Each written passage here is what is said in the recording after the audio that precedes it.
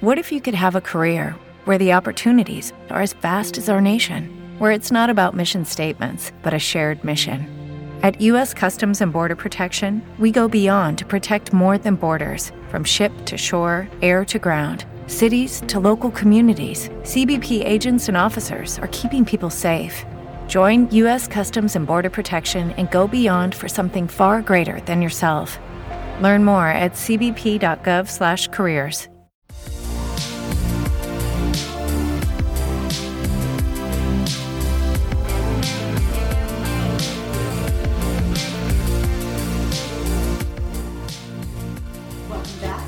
Hot Takes and Deep Dives. This is Jess, and I am super psyched to be here with the one and only Kim Stolz.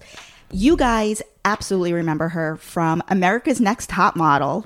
You're in cycle 5, right? Yeah, cycle 5 in 2005. In 2005. It's been 15 years. But you were at that time, and like in the years following, you really became what we would all refer to as a New York City celesbian. That's right. I was I really hate when people put two words together, but that's one of my favorite ones. Celesbian. It's pretty amazing. That was me for a short period of time. Do you remember, or maybe you were even on it, when Kate McKinnon, pre-SNL, Kate McKinnon and Julie Goldman did a series of interviews that they called the Celesbian Specials? They had to have interviewed you. I did not know about this, and I'm so mad I missed it.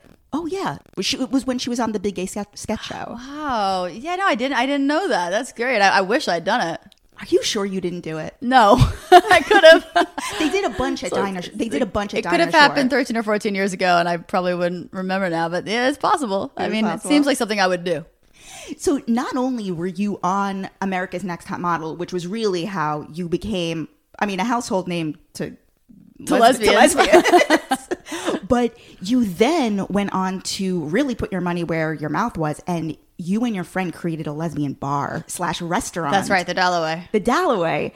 If you were on America's Next Top Model in 2005, when did the Dalloway? Much later. So I was on. It was Top Model in 2005, and then I worked at MTV as a news anchor for 4 years after that. Mm-hmm. And then I got into finance, and it was about 3 or 4 years into banking that I opened the Dalloway with Amanda. And so that must have been, 2012 or 13, something like that. So this was squarely in the time period of like maybe the L Word had like just ended. Like there was this like lesbian renaissance. There was a bit of a lesbian renaissance, and it also was around the time, the reason we did it was that our favorite lesbian bars in New York City had all closed. Caddyshack, Clit Club, Meow Mix. None of them were in existence anymore, and we just felt like the ones that existed. Cubbyhole's its own thing. Henrietta Hudson didn't really garner the kind of crowd that we wanted to hang out with necessarily, and at the time anyway. And so we wanted to bring together our friends and friends of friends and friends of friends and friends, and open up a cool space that could be lesbian owned, lesbian, I think we only employed lesbians, and most of the clientele of course was gay too, so it was great. It almost had that L Word aesthetic. Like it was chic. It wasn't like grungy the way a lot of the other, well, mostly just like all bars in the city have this. That's also why it became very unaffordable. No, it was great. It was great. It was, it probably would be still open today if we had just left it a bar. But, we got a little over our skis and tried to make it a restaurant too. And just the margins on food were so difficult that no matter how busy our bar was, the space was so big and 2 floors that our rent was something like $40,000 a month or whatever it was. It was insane. Holy shit. We just, we broke even with lines around the block. And at some point it just became too cumbersome. Before I want to really dig deep into like how it was. Deep dives, if you will. Yeah, exactly. Yeah, I do want to like really drill into like how it was owning this bar and like how you actually put it together. But I want to get your backstory. So you are a born and bred New Yorker. Yeah, born and raised Manhattan. Where did you go to high school? Brearley. Private school. Yeah, private school. And one of those. And where did you grow up? Like what neighborhood were you in? So I grew up on 84th between Lex and 3rd, Upper East Side. Went to Brearley, which was also on the Upper East Side. And actually, our apartment was rent stabilized. And so when my parents moved away out of New York when I was 18, the lease went into my name, and it's where we still have a house. We still have the apartment today because it's so cheap. It's like it makes no sense to get rid of it. You have a rent stabilized apartment? Yeah, I mean, I might not after this podcast. I just realized, but I do. We've managed to keep it, which is incredible. I mean, you are one of the lucky ones. Yeah, we're very, very few people. We're one of the last. Holy it's amazing. Shit. Yeah. And you went there all through high school? Yeah, so I went to Brearley K through 12. And then I went to Wesleyan. Oh, you went to Wesleyan? Oh, see, you're very smart. I mean, you're in finance. You went to Wesleyan. Yeah. Yeah, it was a good school. Yeah, I liked it. I want to know, like, when did you come out? And also, like, what was it like? You came out while you were in high school, right? Yeah, towards the end of high school, like the very end of high school. I came out, coming out is sometimes a long process, I guess. But, I came out to more family and friends in college as well. And then obviously to the whole world in 2005. Like, were you out to, like, in high school, like, to your classmates? Yeah, Brearley's like the most progressive. I don't think I would have been able to come out, at that age if I went to a different school. I mean, Brearley was, it's actually known for having a lot of lesbians. It's such an open-minded environment. When I was 13 and 14, I would see girls who were dating, like walking the halls together and holding hands and walking on people kissing in the bathroom and stuff. Like, I mean, it's the kind of place where, if you're gay, you're going to figure it out.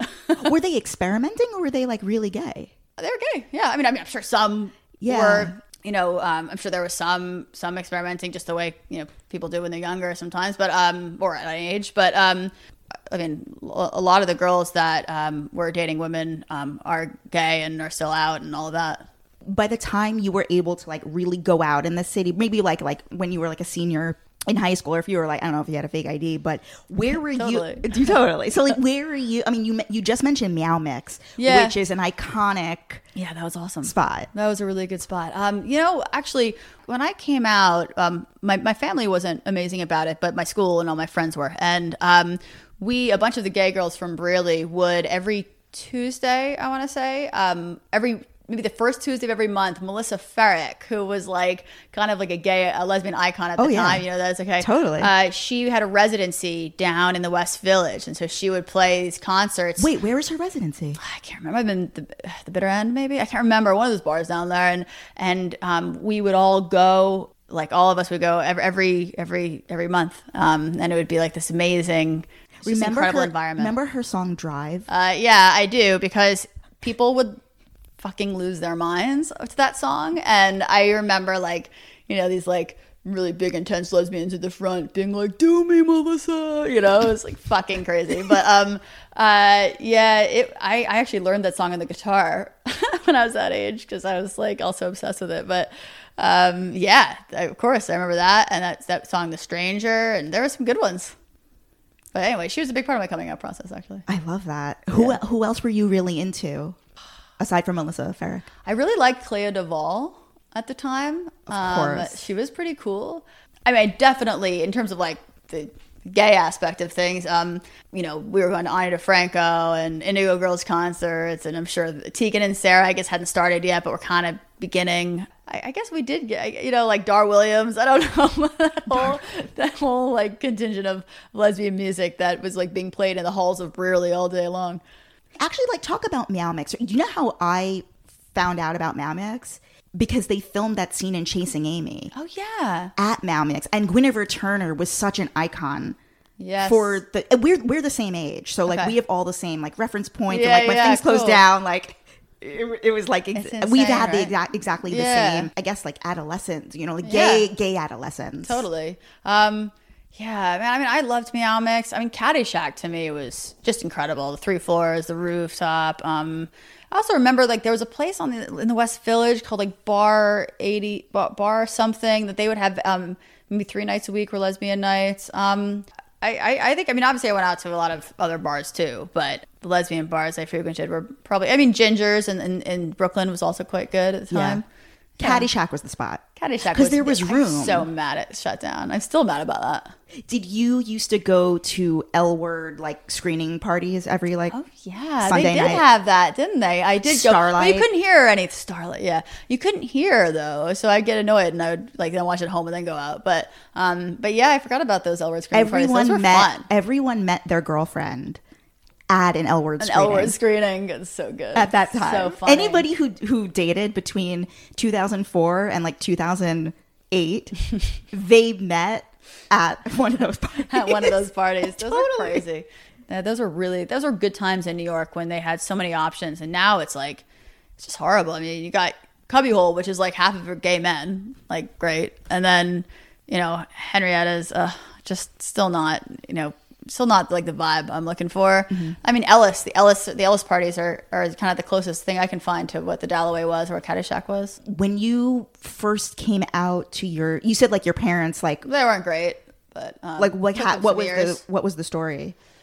God, I mean, I had a girlfriend at the time, and I think we were out here, and my parents didn't know, and I think my mom like saw us kiss or something and told my dad, and my girlfriend was promptly sent home on the Hampton Jitney. No. And then I told my parents that I was just experimenting. Yeah, I didn't know. I knew they were angry, and I didn't want them to be, so I sort of lied about it. And then I guess I told them maybe 6 months or 9 months later, and our relationship suffered for a few years, but now it's great. They got over it. Good. Very good. They seem to be the only, I think actually Top Model is what really helped because, they were so worried about our family finding out and their friends. My dad worked at Goldman Sachs and he was all embarrassed by it, whatever. And when I was on the show, everybody around them, the rest of my family, my grandparents, like all of his, coworkers, everybody would just applauded me for coming out and being who I was. And I think my parents realized that they were like the only ones left off the memo that being gay was cool. Remember when being gay was like really cool, and now everyone's just gay? Yes. Now it's like boring. Now everyone's like, oh, cool. I'm like, no, but really? And they're like, no, we don't care. So what did you study at Wesleyan? At Wesleyan, I studied foreign policy mostly. Oh, wow. Yeah. And like, what did you want to be? I always thought I'd like go work and, for like a foreign policy think tank or work for the State Department or something. I'm still obsessed with politics. I always have been. I think I thought I'd be in politics, but. And how old were you? Like, were you a fan of Top Model? Like, how all of a sudden did you wind up on the show? It was, I was writing my senior thesis, which was on the impact of exit strategies on U.S. intervention abroad in the post-Cold War era. So not really connected to modeling. And I was... So wait, did you model as a kid or did you... Well, my mom was a big time model. So, I was in like a couple of shoots with her, just like, cause they needed like a kid and I was cute. So, I mean... So you weren't a model? Oh, no. You were just like a college student? Zero interest in modeling, like less than zero. Didn't want to do it. I think my mom was amazing. Her career is incredible, but it wasn't something I saw for my life.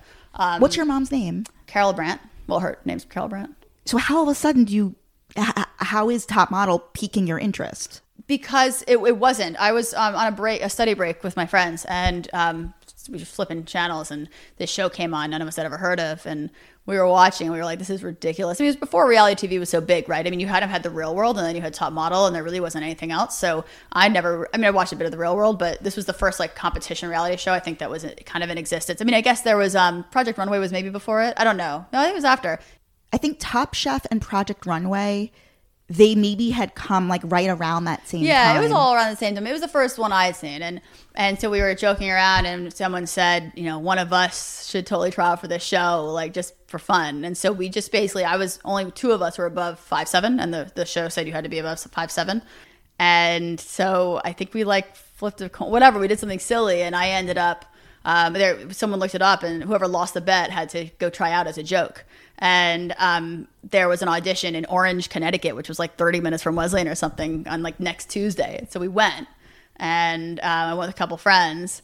And, I don't think there were, out of the 40,000 girls that applied that season, I think probably, 39,000 were probably better looking than me. But I got there, and I definitely couldn't walk. All 40,000 were better at that than me. But I got there and I told my story, and the second I said I was gay, I think they were like, oh, she's in. So, yeah, they ate that right up. You stood out. Yeah, like that. That was good. It was good for the show. A diversity hire. Yeah. I mean, I've always been a diversity hire. It's like my current job too. And so they sent. I graduated college. Actually, you're supposed to start to filming Top Model, the semifinals, which is the first episode. They do half semifinals, and 2 weeks before I graduated, and I called them. And I was like, I can't come then. I'm out of the show. No interest, because I want to graduate from college after all this. And so they pushed out the date for me. So wait, go back a second. So what was the audition process like? So there were a couple. They did the thing in Orange, Connecticut. And then 2 weeks later, I got a call and they had me come to New York to Macy's. And I guess all the finalists, like maybe there were 1,000 people left. And so 1,000 of us lined up, waited like 6 hours, and then did the next audition. And then I got a call a couple weeks after that saying, we'd like to fly you out to LA and do the show. But the actual auditions, was it a mix of like, was it interview style, or were Both. they like seeing your look? Did you have to like do photo shoots so they could see how you looked? Yeah, they did everything. Like it was kind of like a mini episode of Top Model. You'd walk in, they'd have you walk back and forth. They would talk to you and ask you a million questions, and then they would take some photos. But it was, look, in the end, they weren't really trying to find models. They were trying to find characters. So that's what they found. Wow. And what did you look like at that time? So I had, when I got to college, I was being a bit of a rebel because my parents were so shit about me coming out. And so a bunch of my friends and I had like buzzed off our hair just like to, I don't know, rebel. Just wasn't really the look I was going like for. Ani DeFranco, like shaved head? Yeah, not shaved, but buzzed. And so we did that. And then I absolutely hated it and like missed my hair. So I let it grow back. But annoyingly, actually, it grew back brown. I used to have blonde hair before that. And after I buzzed my hair, it grew back brown. I guess I shocked it or something. And so I actually was so happy because by the time senior year came around, my hair was finally back down to where I wanted it to be. And the show, they cut my hair. Oh no, we're gonna go deep about the hair cutting. We'll put a pin in that for a second. But tell me about like so that's like what your hair story. What was your style, like your style of dress? Yeah, I guess Wesleyan's full of hipsters. I probably dressed a bit like a hipster, and we were all into like, I don't know. Wesleyan is all about music and fashion in terms of the social scene. And I probably don't dress like, I dress a lot more preppier now than I used to. And how do you find out that you got it and you're going to be on the show? They called me and they said, we'd like to fly you out for the semifinals. And I was like, great, when? And they were like, May 5th or something. And I was like, I graduated May 21st. And they're like, all right, well, then we're going to do it May 22nd. So I graduated from college, and at 5 a.m. the next morning, I was on a plane. They filmed the whole thing in LA? Yeah. Well, no, they did the whole, they would take a trip at the end. So we did the first. Yeah, you went to London, right? Yeah, which was kind of funny because my parents lived in London at the time. So I thought, with this trip, they'd gone to like Thailand and like, they'd gone to South America. Like they'd gone all these cool places. And so I'm like, I made it to, there are 5 people left or 6 people left. And I know that's when they do the trip. And I was like, shit, I made the trip. That's cool. I'm going to go somewhere cool. And they're like, you're going to London. And it's like actually amazing. If you watch that episode, everyone's like, oh, and I'm like, I'm like so fucking mad. I'm like, I was just there like 2 weeks ago. I want to go. What is your friends, the ones who you like you flip this thing, you flip the coin, is like, they just couldn't believe it. This was a joke. Oh, it's a total joke. But they know I'm like the most competitive person in the world. So as soon as I was in the competition, even if it wasn't something that I wanted for my life, I was like 1,000% in trying to win. Just I can't be in a competition and not try to win. That's so funny. But yeah, it was crazy. My friends couldn't believe it. Tyra Banks. Yes. What was your... Have you seen the recent news on her? What's the recent news? There was like all summer I somehow I have a Google alert on myself just honestly for protection because I don't know what people are ever gonna write. And I haven't seen one, come up since the Dalloway probably. And all of a sudden I started seeing like emails. I'm like, what's going on here? I guess there was this big drama about Jay Manuel and Tyra Banks fighting because he said, that she was really inappropriate on the show and she was like mean to certain girls and this would never fly now. And so my story came up constantly because when I was on the show and I was like, I'm gay, like I'm proud of who I am, like I'm excited to express that. And Tyra told me like I shouldn't. And she was like, well, I don't walk down the street like announcing to everyone that I'm black. You really shouldn't celebrate the fact that you're gay so much. And like at the time I was like, okay. And Jay Manuel talked about that? And yeah, so it came up and they showed that clip everywhere. It was like a huge, and I forgot, I don't fucking remember that, but I watched and I was like, yeah, that was fucked up. I don't remember that though. Tell me more stories. Just what was the interaction like with Tyra? Like, did the contestants or did you ever socialize or like have any time with her outside of filming? Definitely not. I mean, I saw her. They did one interview with her as one of the episodes. So I spent, I guess, that's the longest I ever spoke with her. So maybe that was 10 minutes. She did one photo shoot that she took the photos. That's that black and white one for my season. So that was like another 4 minutes. And then we're calculating this in like minutes. Yeah. I mean, in the entirety of like the 7 weeks that I filmed that, I probably spent an aggregate, if you take out the elimination, like if you take out like the parts that are, the elimination part of the show, maybe I spent 30 minutes with her. Holy shit. An aggregate. Wow. Yeah, well, she wasn't part, I mean, why would she want to be like, I don't know. It's part of that. I don't know. No, it was, she did her job. That was it. The other contestants, were you the only, I mean, because we're sitting here today, I mean, you're the one who you were the celesbian that like broke out and like became like a celebrity to like. Well, I was the first out contestant on the show. Actually, what's interesting is that there were three of the people on my season were gay, but they were told one of them didn't want one of them didn't because of like their family, and I don't think they are to their family yet, didn't want to like talk about it on the show, so that was just kept quiet. And the other one, the producers kind of felt that they should have one, not three. Who were the other gay ones? Bree and Nick. Wait, they were in the finals, right? Yeah. Bree got eliminated after, they both got eliminated after me. I think Nick was the final two, and then Nicole won. Wow. Yeah.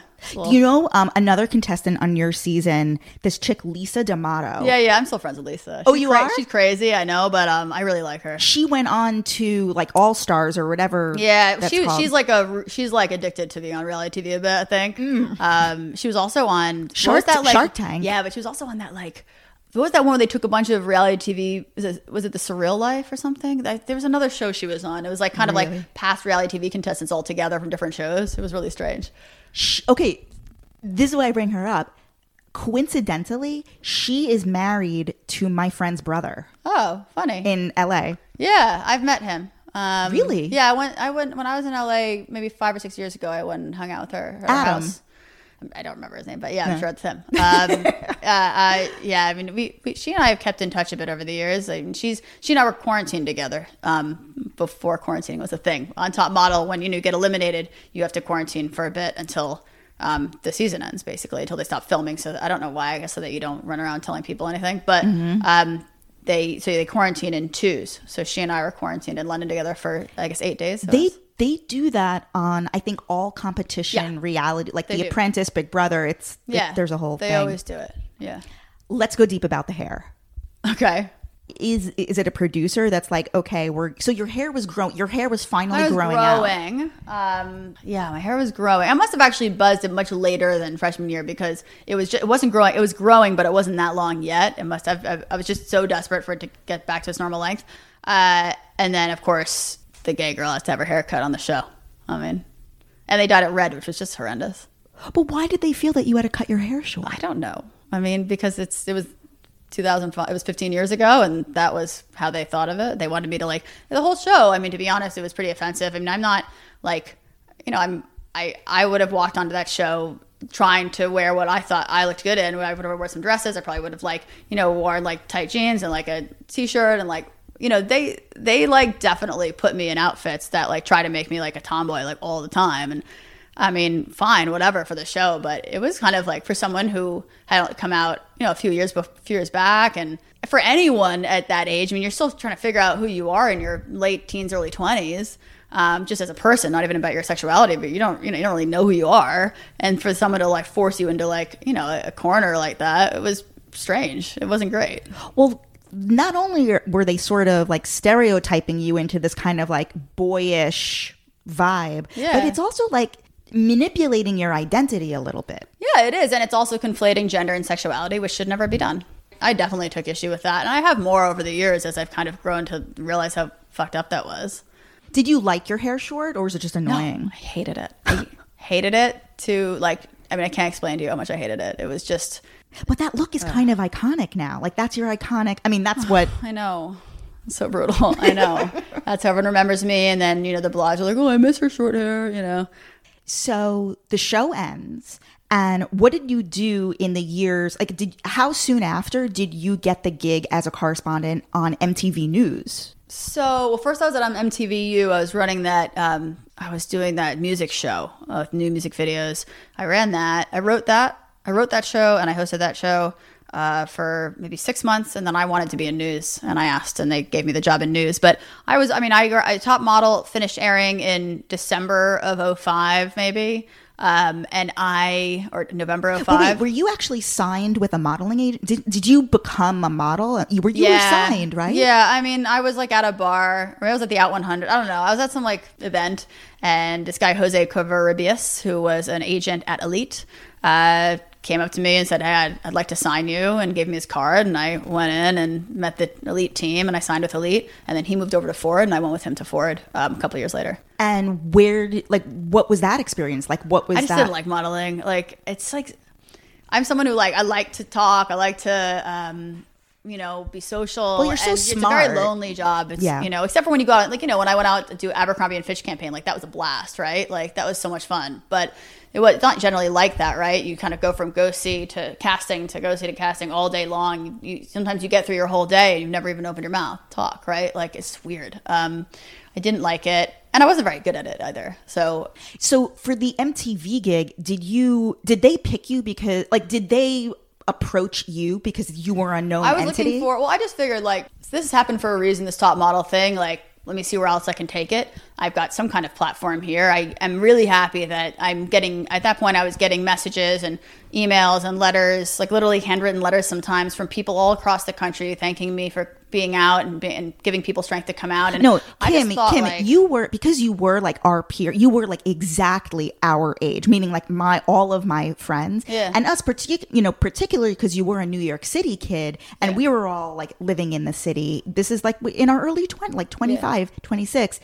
You were such an icon because there were so few visible lesbians who were our age, who were our actual peers. Everyone, of course, there was Genesis on The Real World, and of course there were other people, but they were much older. The fact that you were our generation, literally our age in our city, made you totally accessible. You were one of us. Yeah, totally. Still am. Still am. Look, you're right here with me now. Here I am. Totally. And so I thought, look, I've got a platform now and I want to do something with it, because why wouldn't I? So I called a bunch of people I knew, and one of the guys I knew who I'd met at a party a long time before was one of the heads of programming for MTV and VH1. And he didn't really have anything to do with the casting, but he said, well, let me introduce you to my friend Vinny. Vinny does casting for MTVU and MTV News, and why don't you just meet him? And he does castings all day long, so can't promise anything, but we'll see. And I went in and I did basically I did a mock show with Vinny and his assistant Christine, and I just never thought I'd get it. And I remember I was standing in the meatpacking district in a shoe store. It was January or February of 2006, and I remember getting the call and then being we'd like to hire you. You have your lawyer's details. I was like, what lawyer? We have a contract to send over. We'd like to hire you as our new VJ on MTVU. And I was like, what? Mm-hmm. It was a dream. It was I couldn't believe it. Someone growing up watching TRL, I couldn't believe that I was going to be on that channel. Of course, yeah. So that was awesome. Those years at MTV were truly incredible. So were you in the news department? Yeah. So I wrote for them, and I anchored and corresponded and all of that. So I first was MTVU, and that was a year or maybe 9 months, and then I did both for a while, and then I did Just News. So were you working closely with John Norris? John Norris is still a friend of mine, actually. Amazing. I haven't talked to him in maybe a year, but John and I became quite close. We hung out all the time as the two gay news anchors. Mm-hmm. He was awesome, just such a great guy. So it's such an icon. I knew John Norris. He was a total celebrity, and then he and I then were peers and just became close buddies. Gideon Yago as well. He and I were friends for a bit. Trying to think if there was anyone else. Kurt Loder. He was mostly just doing movie stuff at that time, but his office was next to mine. It was cool. Amazing. Yeah. Where Carson Daly was long gone by that point? He was long gone, but I did do the final TRL where they brought a lot of people back, and he came back for it. So I met him for that. But no, I didn't work with him. Your time at MTV, I mean, you must have had the opportunity to meet musicians and artists who you loved forever, Yep. as well as have access and to sort of like kind of discover new talent. Yeah. Who were some of the so I want to hear both. Like, who were some of the people who you were like, holy shit? I mean, listen, I know Melissa Ferrick wasn't coming through the door. She wasn't. They didn't want to interview her. But who were some of the people that were like, oh my God, I can't believe I get to interview XYZ? Well, my number one musician, I'm the biggest Fleetwood Mac fan. Stevie Nicks is like far and away my favorite musician, or Tom Petty maybe. But so when my last month at MTV, they said, all right, you've done well by us, 4 years, great job. Name someone you want to interview and we'll do it for you. And I named her and they got it. And I spent 45 minutes interviewing Stevie Nicks, which was like a life highlight. Holy so incredible. Shit. That was just amazing. And I asked her all about her relationship with Lindsay. I mean, I did a deep dive. I loved it. And that was one of my best experiences there. And unfortunately, it was like my third to last day. I also have, my favorite story from MTV was when a girl no one ever heard of named Taylor Swift, I was told I'm going to be the news anchor, the correspondent covering the Taylor Swift album or whatever was coming. It was like the EP just dropping. It hadn't even dropped yet. And they brought her in. It was her first time in New York. And they said, can you just take her around and show her New York for us? And I was like, all right. So I took her to Barney's. I don't know. You took her to Barney? Yeah. I don't know why I did that. But we walked around Village or whatever we did. And then... what was she like? A nice girl. She was a nice girl. I mean, she was fine. I don't know. She was quite nervous. She was nervous? Yeah. Do you remember anything you talked about? No. I mean, where are you from? I mean, they were filming us the whole time. They filmed it. Okay. Yeah, it was like a story, New Yorker Kim shows Taylor Swift, the big city, that kind of thing. And then we went, but we exchanged numbers, and I think we might have hung out once after that. But anyway, what happened was that they brought me back to MTV. She did 3 songs for us in the studio, and then we all talked about the music, and so they said, well, I interviewed her, we did the whole thing. She went home or wherever she went, her hotel, and they were like, all right, well, Kim, we all trust your opinion. What do you think? What do you think this girl's gonna make it big? There's apparently quite a following behind her, and I was like, oh, I mean, nice girl, but she's not going anywhere. I was like, I don't even think we should air it. So no, you said you didn't think they should air it. No, I was like, I don't even think this one matters because I did it all the time. Sometimes I was right, sometimes I was wrong. But I was really wrong about that one. So wait, was it based on her personality or based on the music? I was just like, it's okay. I don't know. I just don't see anyone really liking this. I don't like it. I mean, I don't know. It's just I'm so not a Taylor Swift fan. I get some of it, but I never understood the insane draw. But whatever. That's funny. I think the nicest person I ever interviewed was Sarah Jessica Parker. She was truly, I can't describe it. I was a fan of hers too. And I remember I interviewed her, spent 20 minutes during the Sex and the City movie junket, when we all did press interviews for them. And I was there at the, was it the Oscars red carpet or the Grammys red? It must have been the Grammys red carpet. And I was doing MTV News interviews on the carpet. And she was walking by, and obviously she wasn't going to do the MTV one because she has much bigger and better things to do. But she saw me, and she goes, Kim, right? And I was like, yeah. And she's like, you look beautiful. Wow, it's great to see you. And she was like, I'm going to be over there with my friend Liv. It was Liv Tyler or whoever else. And she was like, you should stop by and say hi, And I was like, what? She just was the nicest person ever, and just treated me like a total peer. She was just great.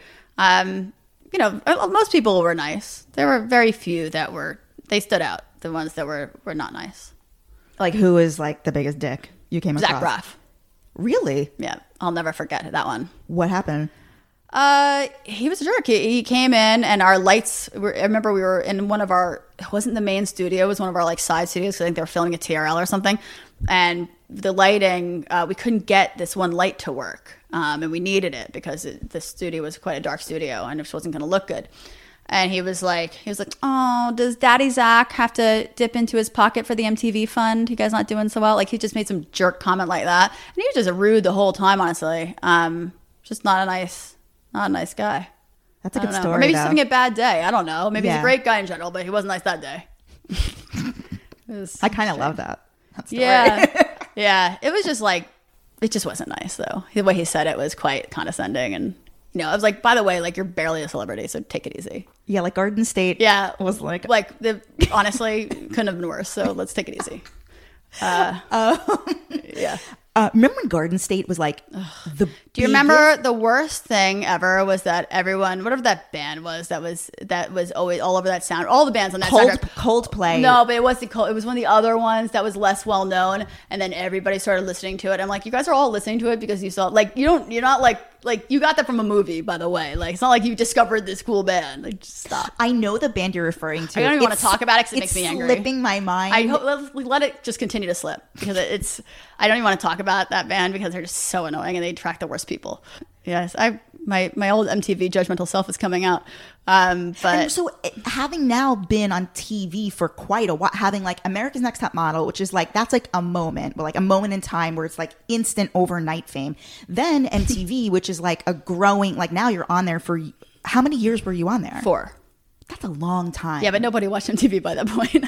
It wasn't exactly like, it wasn't what it was. Were people in New York recognizing you on the street? Mostly from Top Model. Still mostly from Top Model. But yeah, I mean, I couldn't go the subway. I mean, it was crazy. I mean, there was a time period, probably like the 3 years after Top Model, there were just some places I honestly couldn't go because you just get crowded. People go crazy. There are people that come up to me and start crying. I mean, shit like that. And were they all like young lesbians? No, no. Actually, it really wasn't. It was mostly women, a lot of gay men, some gay, some straight women. I mean, it was all over the place. Actually, it really wasn't one group that was, mostly into me. There was one funny story I remember. It was when the show was airing and the London part of the show was airing, and I was actually working at a law firm at the time. And so it was like maybe November of 2005, and I was on the subway going down to the law firm I was working at, and some woman came up to me and she was like, "Kim?" And I was like, "Yep." Like I knew she was like coming up, and she was like, "Girl, wasn't you just in London last night?" And I was like, "Wow, you think it's live? Got it. Okay." So shit like that would happen all the time. People would be so strange, but it was great. I mean, people were generally really nice and really cool. Guys, at this point, I think we could all use a vacation. CheapCaribbean.com has been around for over 20 years and is in the business of providing the best all-inclusive beach vacations. An all-inclusive beach vacation means all you can eat food, alcohol, and non-alcoholic beverages, as well as the beach and night activities, all included when you book at CheapCaribbean.com. Cheap Caribbean has no change fees when you book a Cheap Caribbean resort and allows you to add trip protection so you can book with confidence. Less money, less worry. So here's the deal. Right now, you can take $100 off your next dreams or secrets resort when you book with cheapcaribbean.com/hot takes deep dives. Be sure to include hyphens in between the words hot takes deep dives. So hot takes deep dives. cheapcaribbean.com/hot takes deep dives. See you on the beach. So after the 4 or 5 years at MTV, did you start working corporate, like a corporate job? Let's see. I wrote a book around that time. I wasn't sure I was going to do this. I applied to law school, got in, and then went to like a couple of like the kind of open houses and got to know. And I just realized it wasn't for me. I didn't want to do it. And then I guess like my dad had always wanted me to join Wall Street, and I never really wanted to because I don't know. I just kind of wanted to make my own way and not follow in his footsteps, even though he's awesome. But I did think to myself, well, markets, I've always been kind of interested in that and current events, and I kind of like the camaraderie of it. So I went to visit a few friends who worked at banks. And then one of them, I didn't want to join a big bank at that age because like I'd be coming in like 5 years later than everybody else. I did find a smaller shop and just liked it. And I just kind of fell in love with the place. It was very different than all the big banks. And I asked the guy if I could work there for free for a while until I proved that I deserve a job. And he said yes. And so that's how it all started. Wow. And how far into working at the bank did you and Amanda open the Dalloway? I guess I'd been at that shop for 2 years and I was at Citigroup. I guess it was maybe 3 years in. And how did you... Okay, so this is Amanda Lee Dunn, who... was on The Real L Word. Well, not only was she on The Real L Word, she was on... There was a show called High Society. Oh my God, I had no idea. With It was Tinsley Mortimer's first reality show. I do remember Tinsley Mortimer in that show. I didn't know Amanda was on it. Amanda is like in the background and like has a few speaking parts Really? because I did a deep dive on High Society like over the winter, all on YouTube. Oh my God. And so it's very interesting to watch like Tinsley's like she's freshly separated from Topper, her husband, and it's basically just all these like socialites in New York City. And there's a gay guy. I want to say his name is JP. She was friends with him, and she would and I was like, this Amanda Lee Dunn has been courting reality fame for longer than I even thought. She loved it. She loved it. She ate that stuff right up. She wanted, whereas I kind of thought it was all a big kind of joke and just had fun with it. I mean, she loved it. She'd love to be on more shows, I think. How did you know her? I met her at that, oh God, that was a great lesbian party on Sundays at the Maritime Hotel? Yeah, what was that called? That great party. It was such a great lesbian party. Every Sunday daytime party. Yes. Fuck, I can't remember. It'll come to me at some point. That was a great party. So that's where you met her? Yeah. And she said, I was sitting next to my friend, Sarah, who was actually my client. And she didn't want to be in the public eye about the restaurant, but she was our selling partner. So she lost the most money of everyone. We all lost a little, but she lost a lot. So Amanda came up to me and we were talking. And did you recognize Amanda from The Real L Word? I don't remember. I didn't really watch that show. I watched like a couple of episodes and I couldn't take it anymore. But yeah, I guess I might have recognized her. I think I remember thinking. I think at the time I thought her friend Lauren was hot. So. Yes, she and Lauren were like a dynamic duo. Yeah, and I'm also we're friends with Kiyomi and her wife, so I know Kiyomi from that time period too.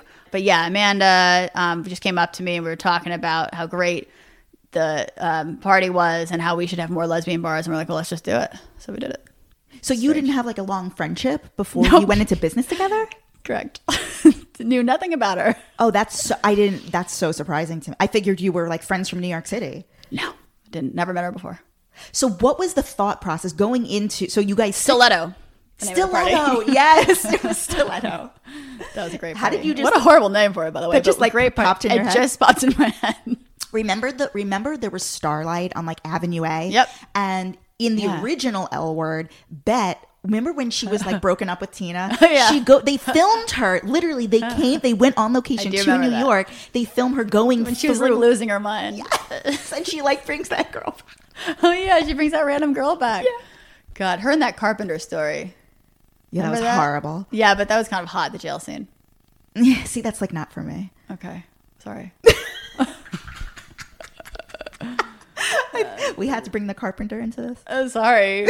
I know. Funny. I don't know. Carmen was I loved Carmen. Did you watch the Generation Q, the one that came out last year? We tried. We just couldn't get into it. Well, I think we watched 4 episodes or something. Just didn't get into it. I probably should finish it. But as it went on, it got better. Did it? By the end, it was like I was actually invested in some of these people. Yeah. Okay. All right. Well, maybe we'll give it a shot. I mean, there are like I like parts of that show. We just didn't get into it. Like, did you ever get like an email or anything from like Kate Menig or Leisha Haley? Were any of them sort of like, oh, like we're into Kim, like we should? I think they were like if I was like an FGH list celebrity, they're A. They were like C. But they were certainly above me. I was referring to like in the celesbian celesbian world, they were A and I was like D, right? But in the real world, they were like C and I was like K. So they were a little bit out of my league. Okay, so the Dalloway. What was your vision for the space and how did you decide on that specific location, which that location is cursed? It's the worst. No, I'll tell you what the problem is. That's when Broome splits into 2 streets and nobody walks down that street. Literally, there is 0 foot traffic on that street. So you can't survive as a restaurant or a bar there. You just can't. A lot of places have come and gone in that there's no foot traffic. Location. We were too stupid. We were so impulsive. The whole thing was so impulsive. I don't even know Amanda. Let's open a bar with her. Oh, this chef, she's a lesbian. She seems nice. Let's hire her. She had no fucking idea what she was doing. Like, None of us knew what we were doing. Literally no idea. We spent so much money on the dumbest stuff. The only thing we did was design that place well, and the rest of it, the business side, was a disaster. We only hired lesbians. They all started sleeping with each other. They got in fights. They caused problems with service. I literally had this one girl who will remain nameless that slept with the entire staff. And I was like, and their staff was fighting over, and when people were quitting and they were just getting mad. And I was like, you have to stop sleeping. It sounds like with the staff. It sounds. I mean, she was very hot. It sounds like Vanderpump Rules. Yeah, basically, it was just. Oh, yeah, it was crazy. It was crazy. You could have done a show set there. Should have. Yeah. Yeah. Yeah. Honestly. Yeah, my job wouldn't have allowed that, but it would have been a nice idea if I'd stayed out of it. Yeah. And fun. How did you? I mean, was it just a total bummer that you guys had to close? I mean, it wasn't. It wasn't. It was a relief in some ways because it was so much work. When I was working in finance, getting to work at 7, leaving at 5, going straight to Dalloway, there till not till close, because close was 4 a.m., but I was there till 2 a.m. a lot of times, going home, waking back up. Like, it was that for a year and a half, 2 years, and it just became too much for me. And we weren't making enough money to make it worth my time, really. And I would have loved to keep it open. I really, really, I mean, I miss it. It was great. It was a great bar, but it was a lot of work, and there was a lot of drama, and there's a lot of infighting. It just became too much. Yeah, Vanderpump Rules. Yeah, totally.